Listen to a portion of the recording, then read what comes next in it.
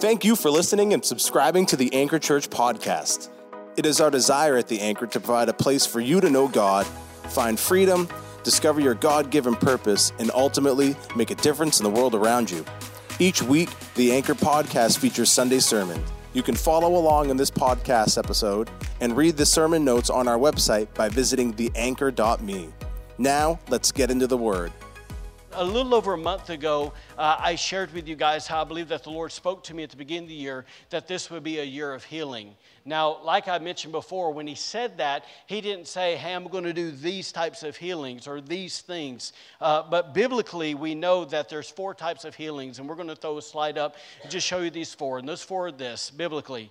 That we know that there's physical healing, we know that there's emotional healing, and that there's relational healing, and that there's spiritual healing. If you're in agreement with that, say, oh yeah. So listen, for the next few weeks, I actually want us to turn our attention. I feel really prompted by the Lord to turn our attention to the first one on that list, which is physical healing. Now, with that in mind, I fully realize that when the topic of physical healing comes up, when you're in a church like ours, that's really a melting pot of people from all different worlds, there's different responses to that. Some people are like, yes, and some people are like, right? They're like, no, thank you. And so I realized that it's something that we can be excited about, or it could be a controversial thing, really depending on our background, our previous church history, or the type of teaching maybe that you've been exposed to at this point. And I remember when I first heard this stuff, there was resistance in me as well. And so I just want to encourage you, maybe instead of resisting it, just having a humble heart, an open heart, saying, Holy Spirit, I trust you. If you want to show me something I've never seen before, please show me. Amen?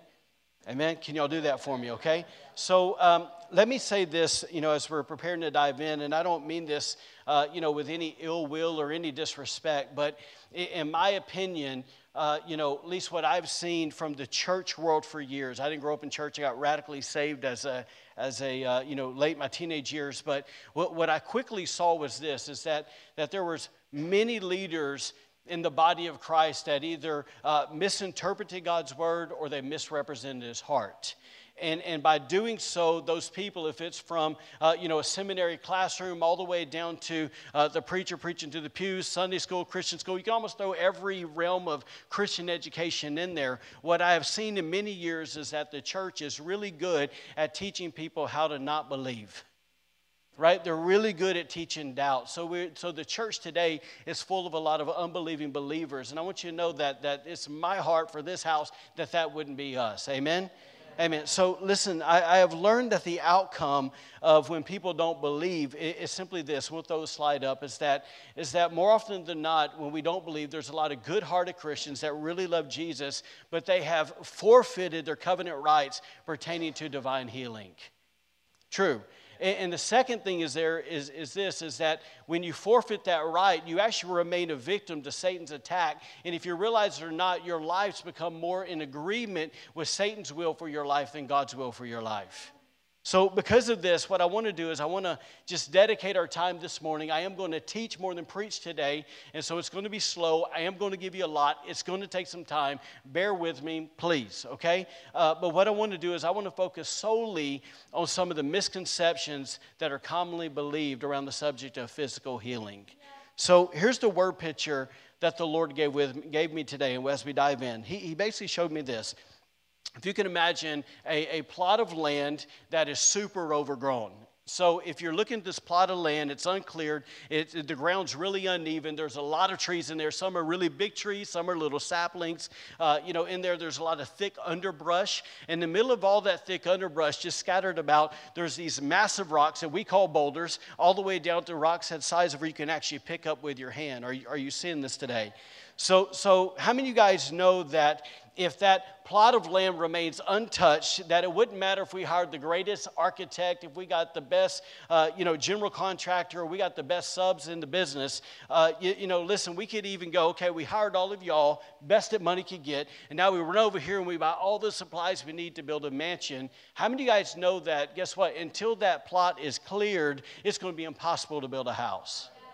Like try to go lay down a foundation. You can call the concrete truck if you want, but try to lay a foundation in a plot that's uncleared. Not going to happen, right?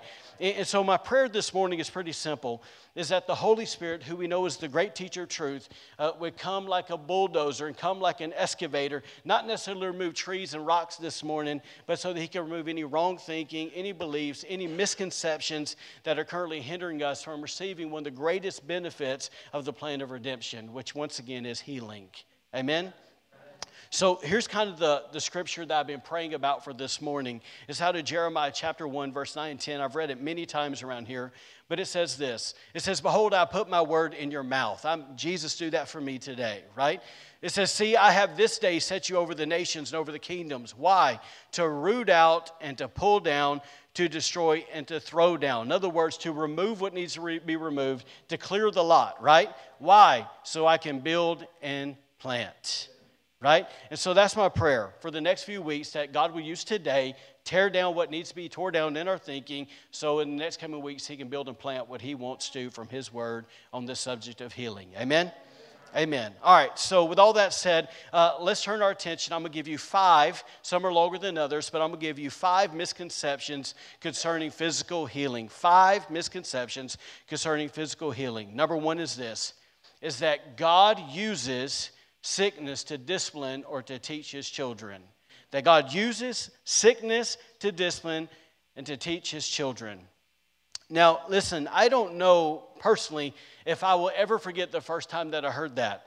I was in my early 20s, and I just happened to be back home in Alabama. One of my best friends was getting married, and we were sitting at the wedding rehearsal on that Friday night, and I was sitting, I remember, actually in the back, kind of center right of the sanctuary. It's a really big sanctuary, and I was standing there with another groomsman. His name was John, and I have to tell you, John was probably one of the sweetest, godliest, kindest men I've ever met, and he was significantly older than us. And the topic that we were talking about was how John was struggling with cancer. And so John, by that time had already been through chemo. His head was already bald. And he actually told me this. He said that he believed God had given him cancer to teach him some things. Now, when those words came out of John's mouth, my heart immediately sunk to my toes. You know what I'm talking about? And I would love to tell you today that that's the only Christian that I've ever heard, God gave me this sickness, but it's not. Unfortunately, over the years, I've heard many Christians say that. And a lot of times, the reason that they say that, or the biblical truth that they think that they're hanging their hat on to back up what they're saying, is out of Hebrews chapter 12. And I'm going to read that to you today, and then we'll look at it real quick. It says this in verse 6. It says, for the Lord disciplines those he loves, and he punishes each one he accepts as his child. It says, as you endure this divine discipline, remember that God is treating you as his own children. Who ever heard of a child who is never disciplined by its father? If God doesn't discipline you as he does all of his children, it means that you are illegitimate and are not really his children at all. Verse 9 says, since we respected our earthly fathers who disciplined us, shouldn't we submit even more to the discipline of the Father of our spirits and live forever?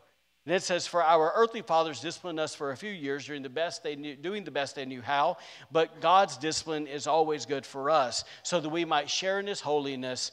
No discipline is enjoyable while it's happening. It's painful, but afterwards there will be a peaceful harvest of right living for those who are trained in this way. You see, like that guy John that I knew, guess what? There's this tradition of thought that would have us to believe that when God trains one of his children, and that when he often disciplines them, he does it by using things like cancer, heart trouble, a crippled limb, or some deformity, or some other awful thing to get his point across. In other words, what they're trying to say is, hey, church, guess what? One of the ways that God shows that he loves you is he makes you sick. Or they'll say, hey, look, God's way of training you and making you holy somehow so you be more righteous and more like him, he's going to use sickness to teach you that. In fact, I recently, kind of on that note, I read that a theologian said this. And this kind of show you things that have been preached. Maybe you heard it, maybe you haven't. Once again, it depends on your church background. But it says this. This fellow said 90% of the Christians who are sick because God is using sickness as a chastising rod to express his love for them and is molding their lives to his perfect will. Then he went on to say this. Christians who are not brought under the chastising rod of sickness by God once in a while are not sons. All right. So with that laid out there, let me give you at least from my view of the Bible. I'm not saying I'm an expert at this at all, because I'm not, but I just want you to know that there's a few problems I see concerning this type of thinking, and this will be the longest point that we're going to make, so hang in here with me. And it's this: if you're taking notes, A, is that if you go back to Hebrews chapter 12, the scripture we just read, it clearly does not say, in other words, the writer of Hebrews did not say, whom the Lord loves, he makes sick and strikes with a disease. Did it say that? Nor does it say that God gives sickness and disease to every son or daughter he receives. See, the truth is if we actually stop for a moment and go, okay, let's actually look and see what that word discipline really means, we'll find out that the word discipline in Hebrews 12 actually means this. It means to instruct, to train, to teach, or educate, like a teacher interacts with a pupil, or like a parent teaches or trains a child. I'll say it again: to instruct, train, teach, or educate, like a teacher interacts with a pupil, or a parent teaches and trains a child. Y'all, please listen to what I'm about to say. Once again, this is a common sense approach today. There are a lot of well-educated people in this room. Okay, I know many of you. I know the education process that you went to get where you're at today. And I just want to ask you really quick, when your teachers or your instructors taught or trained you, did they ever use sickness as a form to educate you? Come on, talk to me, church. Absolutely not. Okay, on the same note, once again, we're talking common sense here. We have some really incredible parents in the room who I know love their children dearly, and I would like to think that I am one of them, right? I have not one, not two, but I got 5 youngins, right? Yes, I said 5 if you're visiting. Yes, I have a village. No, it wasn't intentional. I don't even like kids that much. I just really like my wife. Anyways, so listen. Watch this. And as parents, because we love our children that much, are there times where we need to discipline them? Absolutely, yes. So let me please ask you, even in the moments where you're so frustrated with your kid, like on the day that your kid is being the most knucklehead that they can be, and you're like, man, I have to discipline this child. Did you ever wish in your worst moment and their worst moment that you could somehow put physical sickness or some disease in your child so they would learn that lesson that you've been trying to teach them? No. Why? Because that would be psychotic. Right? And so a simple thought that I have today is this. Y'all, please, a God who created us in his image, that it would be psychotic for him as well to employ that same tactic? Yes, absolutely. So listen, I'm just trying to tell you today that this traditional train of thought is A, void of common sense, but guess what? It doesn't even fit proper context when you begin to look at what words mean in the Scripture. Therefore, if anyone attempts to take this idea that, guess what, that God uses sickness to discipline his children, they are misinterpreting the Word of God and they're misrepresenting the Father heart of God. Amen?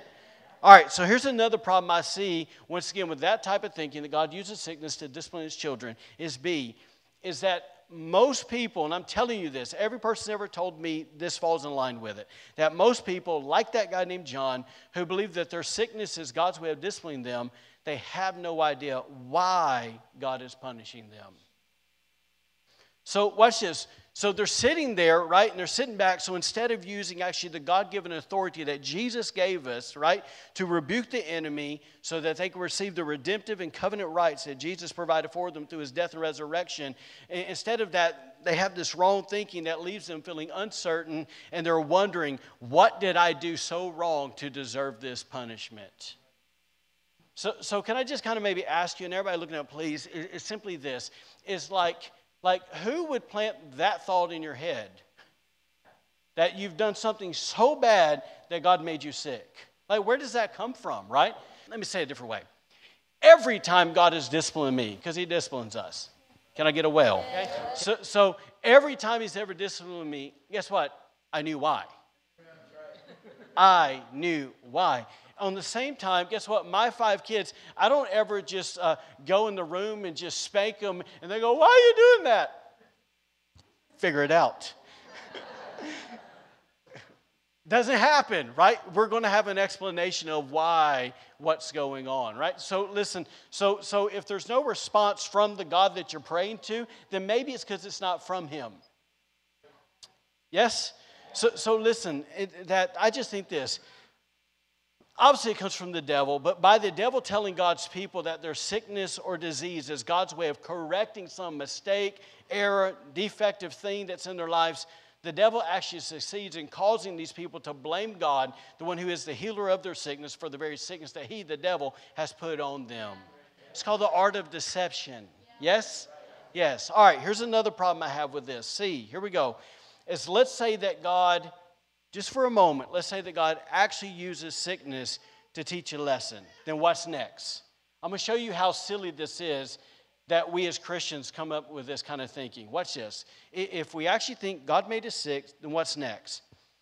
Then that would actually mean that if a Christian went to the doctor for medical treatment, or, God forbid, that they would actually come to church and ask somebody to pray for them so that they could be healed, then wouldn't they be hindering and resisting and undermining the loving Father who is trying to allegedly bless them with this and to somehow discipline them through the sickness?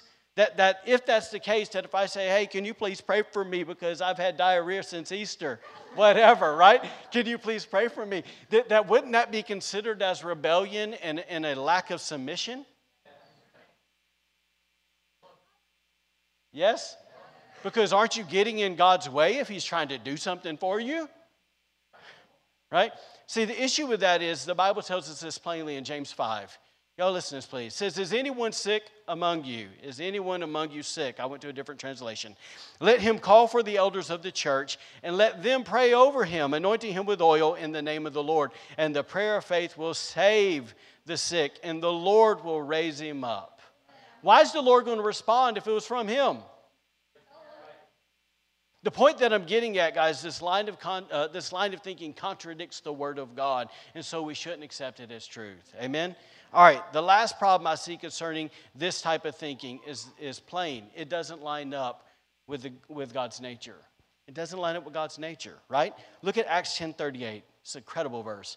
It says, God anointed Jesus of Nazareth with the Holy Spirit and with power, who went about doing good and doing what? Healing all who were oppressed by who? The devil, for God was with him. Over the past 20 plus years since I gave my life to Jesus, I have read and reread Matthew, Mark, Luke, and John, the Gospels, again and again and again and again, right?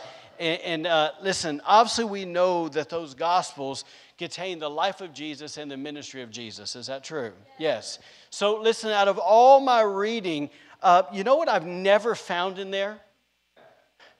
I have never found a single story or a single instant where Jesus put sickness on someone to teach them a lesson.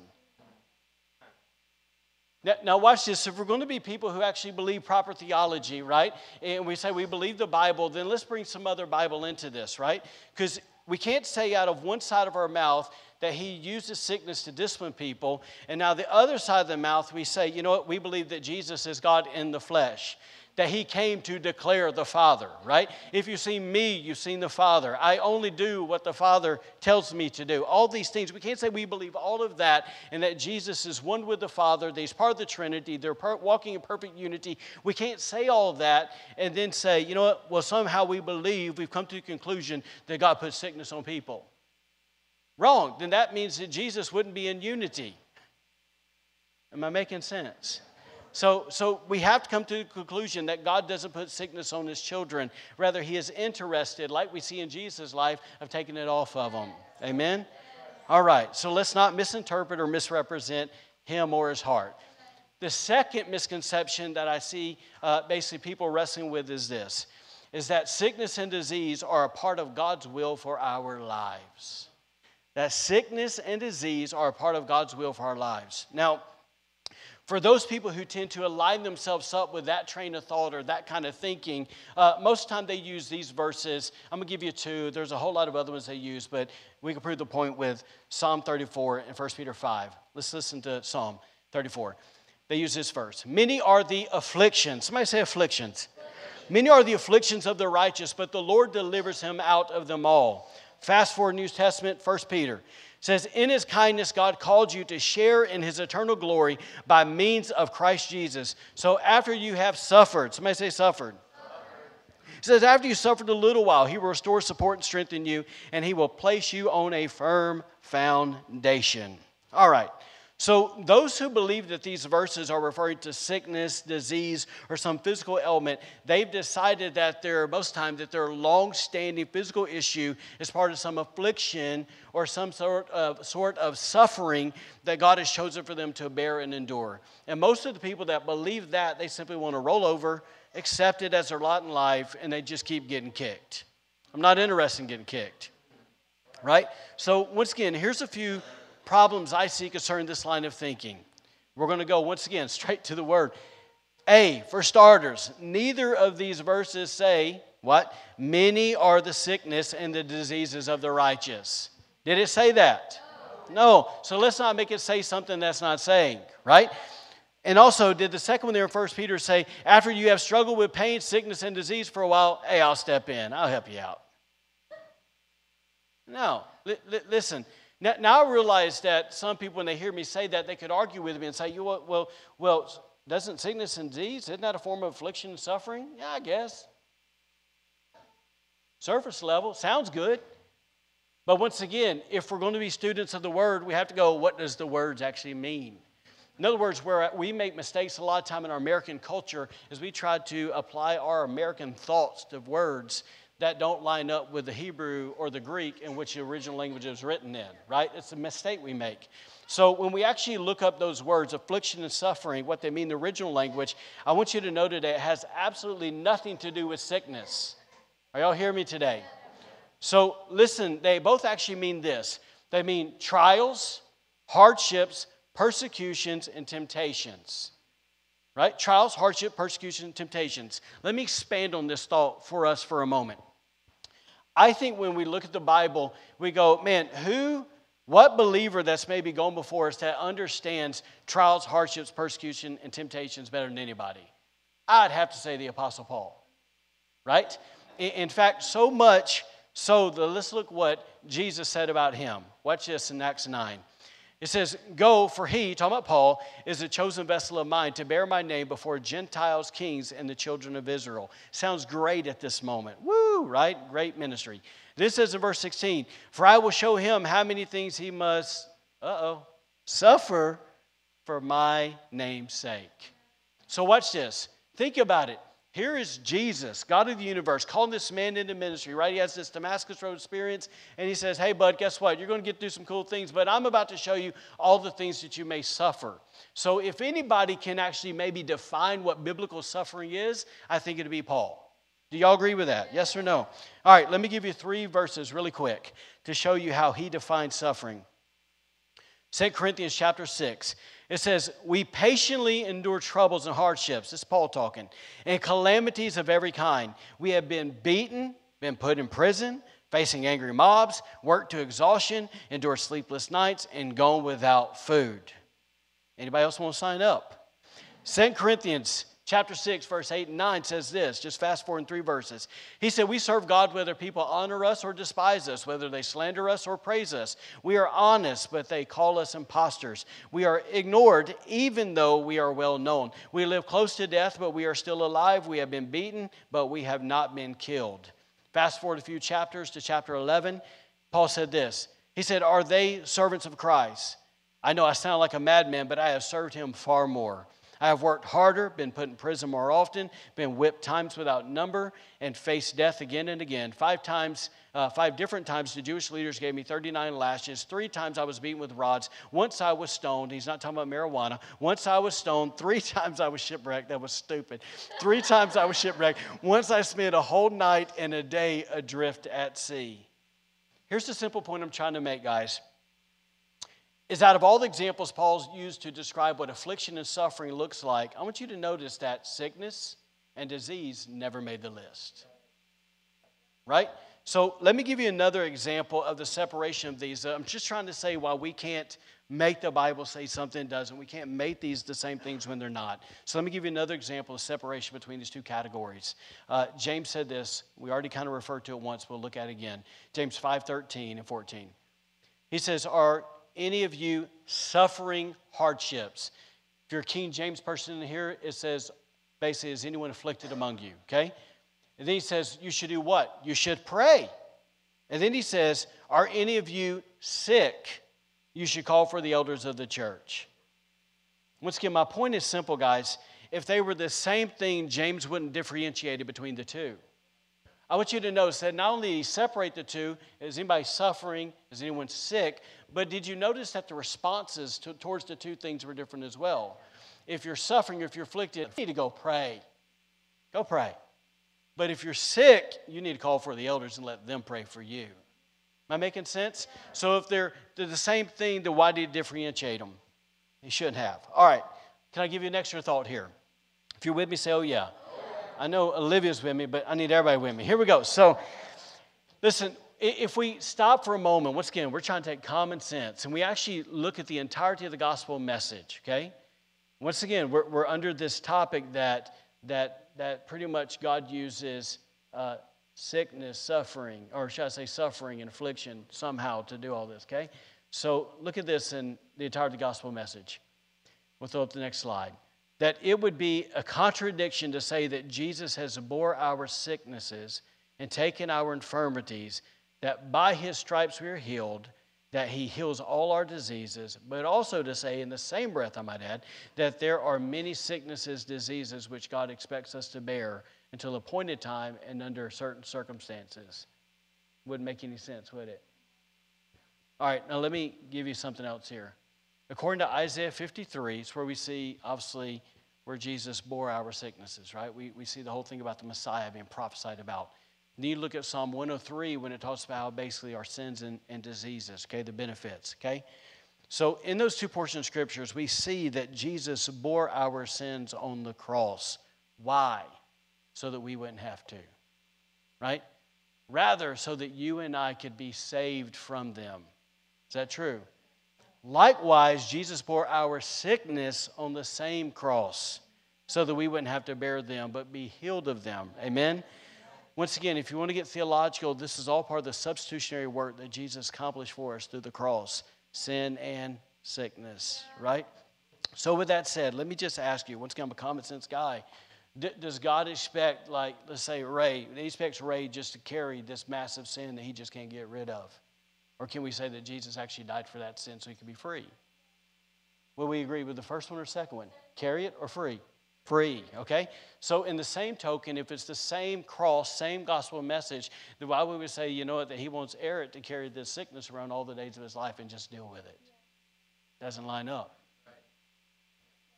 Right? Am I making sense? All right, let me give you another thing here, okay, and we'll transition. Did you notice that the Bible never says that Jesus bore our trials, our persecutions, our hardships, or our troubles? Doesn't say he ever bore those things. On the contrary, Jesus actually said in John 16:33, he said, I guarantee you in this life you're going to face those things. You can bank on it. But he said this, he said, but don't fear because I've overcome the world, right? And so my point is this, is if we even take that thought, go a step further, did you notice that Paul said, hey, look, we're going to fellowship in his sufferings. If we want to walk in the power of the resurrection, then we need to fellowship in his sufferings. So if suffering and sickness were the same thing, then that would mean that we have to fellowship with Christ's sicknesses. You know what the problem with that is, though? He wasn't ever sick.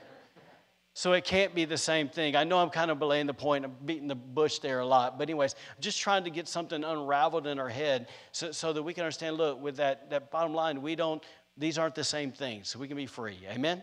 Amen. All right, the third misconception that a lot of people carry, and I think it's probably expressed more than the first two, okay? And I hope, my goal here is not to make anybody mad. I'm not mad at anybody. I love people, even if they disagree with me, it's fine.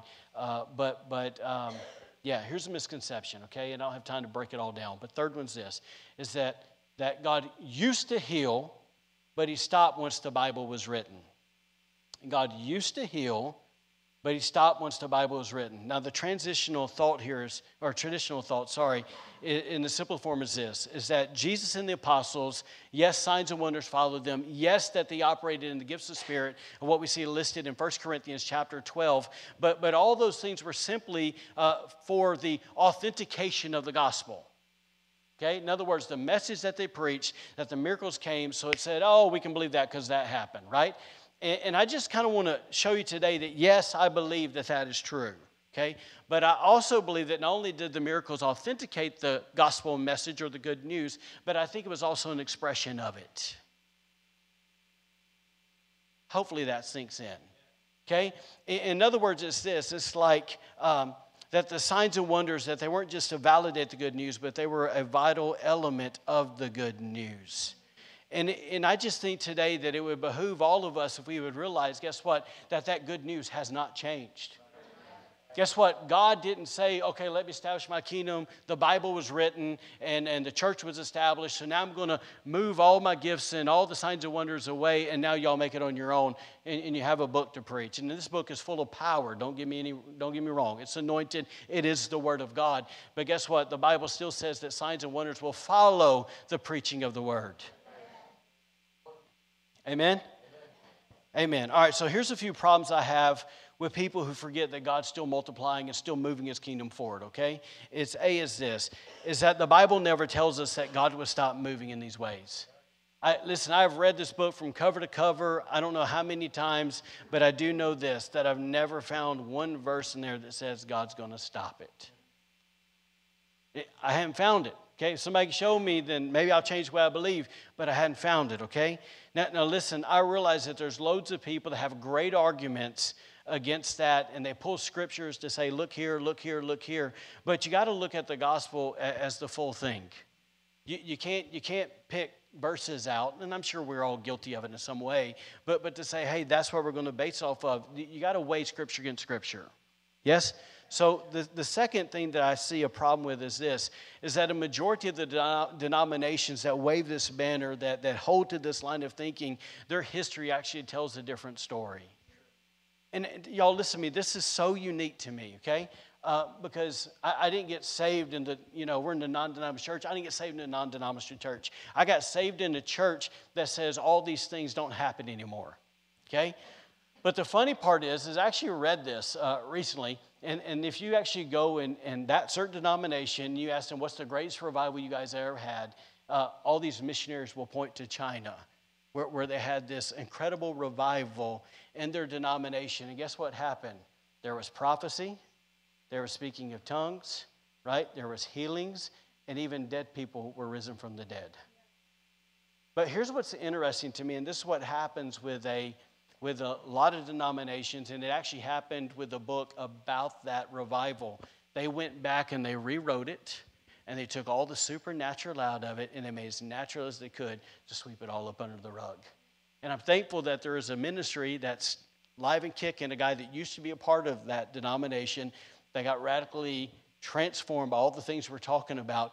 He rewrote it and put the stories back in it. Appreciate that, right? So even the funny part is all these guys in denomination, they'll point to these guys, and if I said their names, you'd know them, that basically that they're the fathers of their denomination. They all had these supernatural experiences. I don't get it. Don't think I can think of this as maybe they're afraid it's not as acceptable. I'm sure there's more to it. C, here we go. Let me hustle up before I start meddling on something I don't need to meddle on. All right, is why I think there's a problem with it, is because there's too many people's personal experiences and testimonies that would say different. Yeah. Right? And I just say this, if I can kind of run down a list. I wish I had time to go into the details of all this, but I don't. But I wish I had time to tell you the way that my daughter was, basically miraculously healed 2 days after she was born. When a doctor and nurses come in and say that was a miracle, guess what? It's a miracle, because they don't throw that word around lightly. I wish I could tell you about the time that I walked in this hospital room. I was a young gun in the faith, and there was this newborn baby. He was born with a broken collarbone. Mom said, will you pray for him? I laid hands on this little bitty infant, and I prayed for him, and God healed, put the collarbone back together. Pretty fun stuff, right?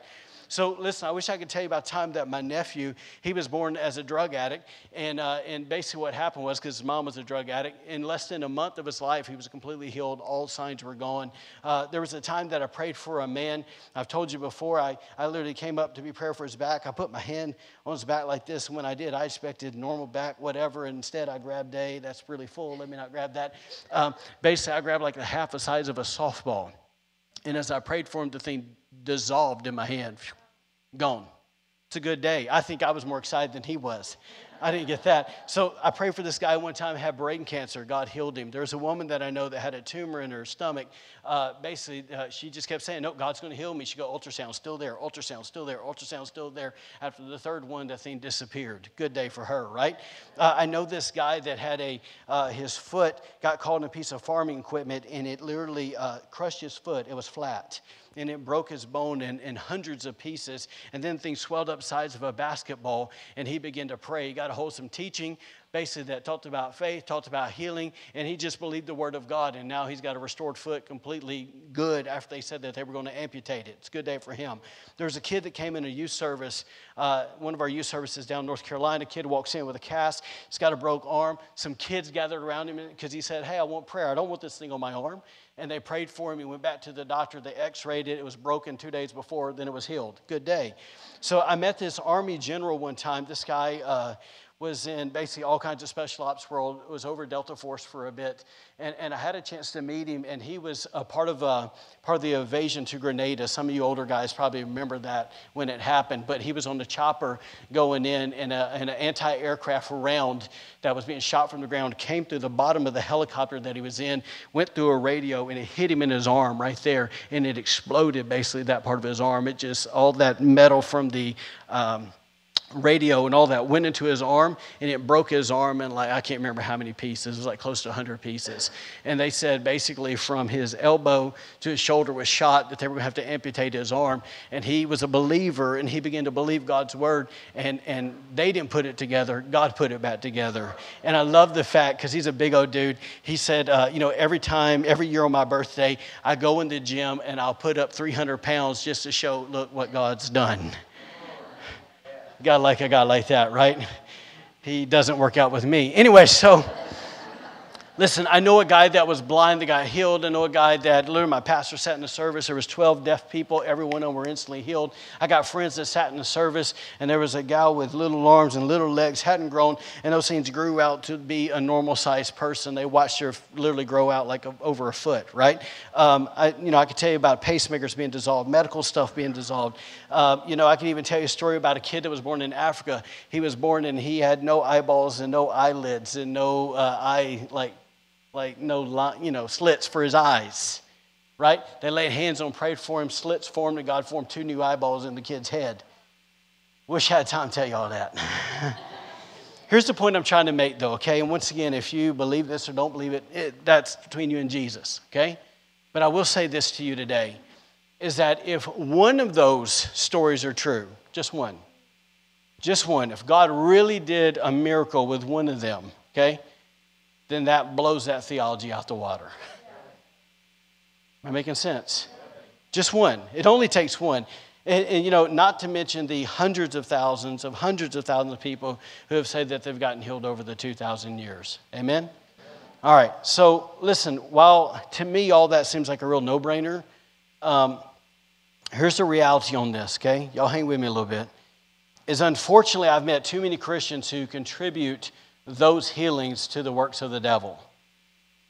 I've met many, many people that say, well, that was the devil. Well, that was the devil. God doesn't do that. He doesn't do that anymore. He's quiet. He's in heaven right now. He's in timeout. And so he's not moving. And so guess what? God doesn't do it. So it has to be the devil. And I'm going to throw the next slide up here for you. But this is my simple response to that. Is it's a sad day in church history when Christians believe or begin to believe that the enemy of our souls, the devil, cares more about our well-being than God does. That seems so simple, right? Y'all look at me. The Bible clearly tells us this in John 10:10. Obviously, yes, Jesus came to give life abundantly, but the enemy comes to do what? It's threefold plan: steal, kill, and destroy. He is not interested in making anybody well. Yes? So I just think this, man, it's a scary thought to think that Christians could actually contribute the work of God to Satan. But if I can give you a little bit of scriptural context here, this isn't anything new. Did you guys realize that Jesus encountered the same thing? Right? So the same Spirit's in operation today that was back then. Let me show you this verse, and we're going to hustle up here. You're doing great. Matthew 12 says this. It says, then a demon-possessed man who was blind and couldn't speak was brought to Jesus. How many of you guys know if you're demon-possessed, you're blind, and you're mute, it's a bad day for you? Just saying. And then it says he Jesus healed the man so that he could both speak and see. And when the Pharisees heard about the miracle, they said, "No wonder he can cast out demons. He gets his power from Satan, the prince of demons." That's a scary thought, right? It says, Jesus knew their thoughts and replied, and I think it should say, any kingdom divided by civil war is doomed. And if Satan is casting out Satan, he is divided and fighting against himself. His own kingdom will not survive. And if I am empowered by Satan, what about your own exorcists? They cast out demons too. Jesus knew how to flip the script, didn't he? It's crafty. And then it says, verse 27, it says, "But if I am casting out demons by the Spirit of God, then the kingdom of God has arrived among you." I want you to know today that kingdom is still moving. Amen? Amen. Yeah. All right. So let me kind of end this portion with this thought here, okay? I think if we actually begin to say and believe that God no longer heals, if we do that, we're removing a large portion of the gospel. I've kind of already said that, but I want to say it again, okay? Now, listen, if you are sitting here today and you don't think that is true, I want to encourage you to remember this. Look at Mark 16. It says this. It says, "Later he appeared to the 11 as they sat at the table." Some of Jesus. "And he rebuked their unbelief and hardness of heart because they did not believe those who had seen him after he had risen. And he said to them, 'Go into all the world and preach the gospel to every creature. He who believes and is baptized will be saved, but he who does not believe will be condemned.'" Let me read that to y'all again. He said, "Go into all the world and preach the gospel to every creature. He who believes and is baptized will be saved, but he who does not believe will be condemned." Do we still accept that as truth? Yes. I hope we do, right? Yes. Yes, we still believe in the gospel message, right? That it has the ability to save souls, yes? And we still believe in a real heaven and we still believe in a real hell, yes? All right. So that's, we'll say half. We'll just say half the gospel, okay? Y'all work with me here, okay? I know that number's wrong, but work with me. Watch verse 17. It says, "And these signs will follow those who are apostles." Does it say, "And these signs will follow until the church is established"? Does it say, "And these signs will follow those who," whatever, have a Bible? No, it says, "These signs will follow those who believe." Does that include you and me? Yes, it does. And then it says, "In my name they will cast out demons. They will speak with new tongues." I know that freaks people out, but it's all right. Verse 18, "They will take up serpents, and if they drink anything deadly, it will by no means hurt them." Let me bring some balanced context. That does not mean that we go handle snakes and we drink poison. It simply means if something bad happens, you're going to be all right, okay? And then watch this last part that says right here. This last sign, "They will lay hands on the sick and they will recover." Who's that? Apostles?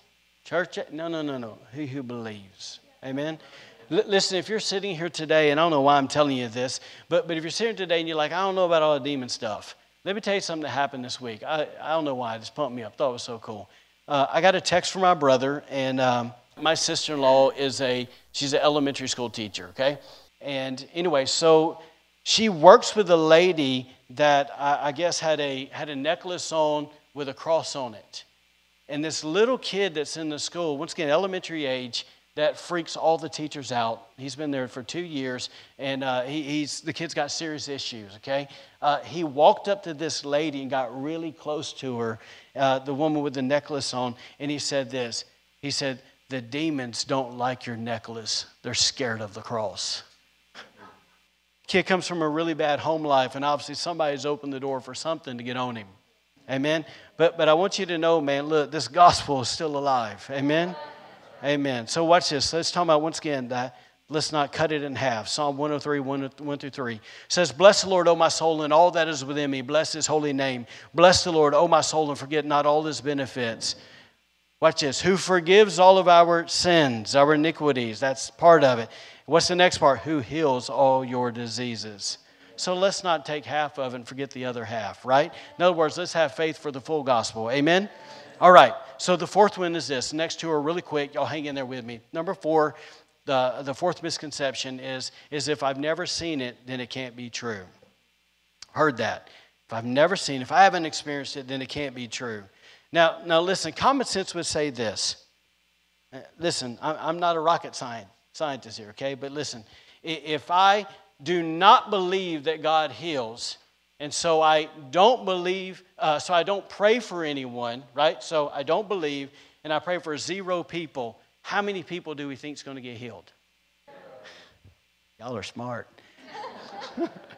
0, right? It's literally the law of average. And so no wonder people don't have experience. You're not going to have experience if you don't believe, right?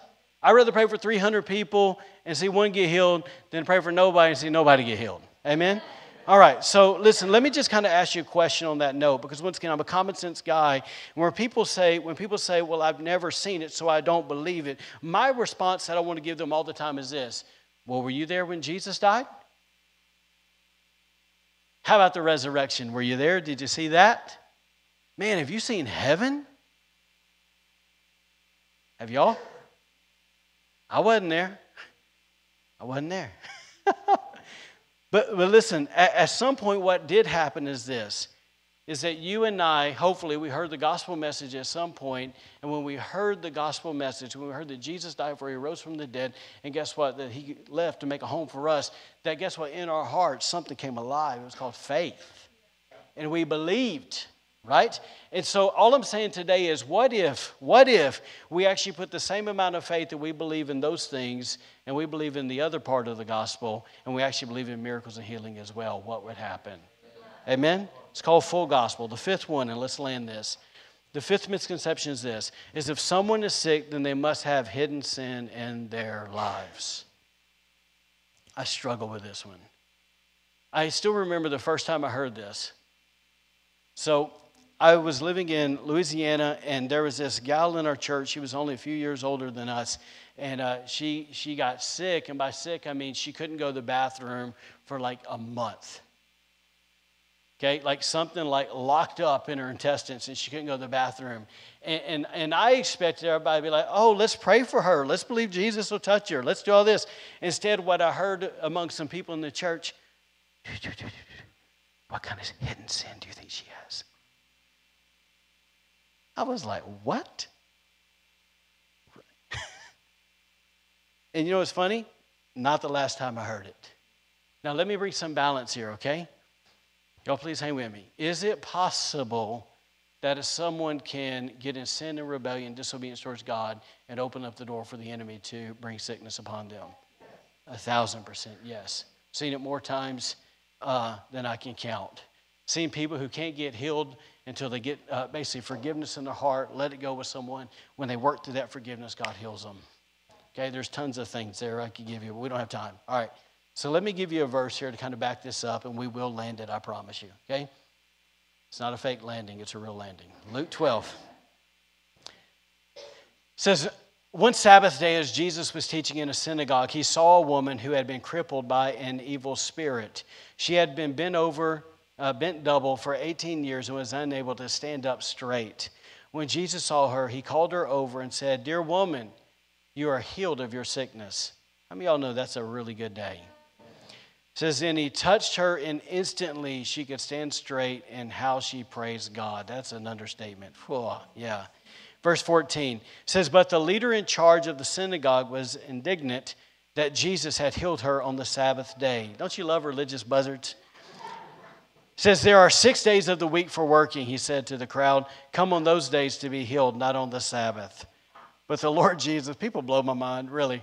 It says, but the Lord replied, you hypocrites, each of you work on the Sabbath day. Don't you untie your ox and your donkey from its stall on the Sabbath and lead it out for water? And then he said this key verse, hold on, I'm reading it. This dear woman, a daughter of Abraham. What I mean by that is he obviously was identifying himself with her. He didn't say this woman who's ate up with sin. Remember, he told that other woman, go and sin no more. So Jesus wasn't afraid to deal with sin, okay? But he said, look, he didn't address some issue in her life. He said, a daughter of Abraham. And then he gave basically the reason why she had been sick for 18 years. She has been held in bondage by Satan for 18 years. Right? It's the attack of the enemy. And then he said, isn't it right that she be released even on the Sabbath? This shamed his enemies, but all the people rejoiced at the wonderful things he did. Amen. I'm done. So here's my hope once again for today, is that if there's anything that's in there that we have been taught, because I'm doing my best to go, not here's Quentin's opinions, here's Bible, okay? That we would be willing, even if there's a little resistance in our heart, to say, Lord, please give me the truth and let those things get unraveled that need to be unraveled, because I want to be in agreement and I want to walk in unity and harmony with you, and I want to believe your word. Amen? Listen, we are people that believe in the full redemption plan of Jesus. Okay, his redemptive work covers spirit, soul, and body. Amen? There's healing for all of it, yes? So, like I said at the beginning, I didn't have time to go through everything. And so if you're sitting here today and you go, what if? We may get to it, we may not. But there's a lot more to it, okay? Come back next week. Thank y'all so much for coming today. You guys are awesome. Let me pray for you. Father, we thank you for your truth today. Holy Spirit, I have done my absolute best to hear you and to communicate what I felt like you put on my heart. And I simply ask, God, that your word would accomplish that for which you sent it in our hearts today. God, I simply ask, God, that you would speak to us, God, and that you would reveal truth. And God, I ask that you would not only reveal truth, but you would reveal any lies of the enemy that we have believed. And God, we pray in the name of Jesus that those lies would be broken off of us today. God, and that we could walk in the truth and the freedom that Jesus promised us. Father, we are people that believe your word from Genesis to Revelation. God, we know all scriptures God breathed. And so, Lord, today we choose to receive your word. And God, we choose not to mix it with a bunch of doubt and unbelief. But God, we choose to mix in faith with it. And so, Lord, once again, whatever has to be rearranged in our lives, God, we simply say we're willing. And so, Lord, I thank you, God, that today, God, just as you said that you desire, God, for our soul to prosper and for us to be in good health, that there's sure promises from you. So over the next few weeks, as we shift gears and we just begin to dig in deeper in this topic, Lord, I ask, God, that a foundation would be laid that would be unmovable in Jesus' name. Father, thank you for your truth today. Thank you for your spirit that's been with us. Once again, thank you for your divine protection over our lives. God, for just anything in life. Lord, we honor you, and just help us have a great day. In Jesus' name, amen. Thank you for joining us today. Be sure to follow us on Facebook and Instagram for encouragement in your walk with God and to receive updates on events happening at The Anchor. Have a great week, and God bless.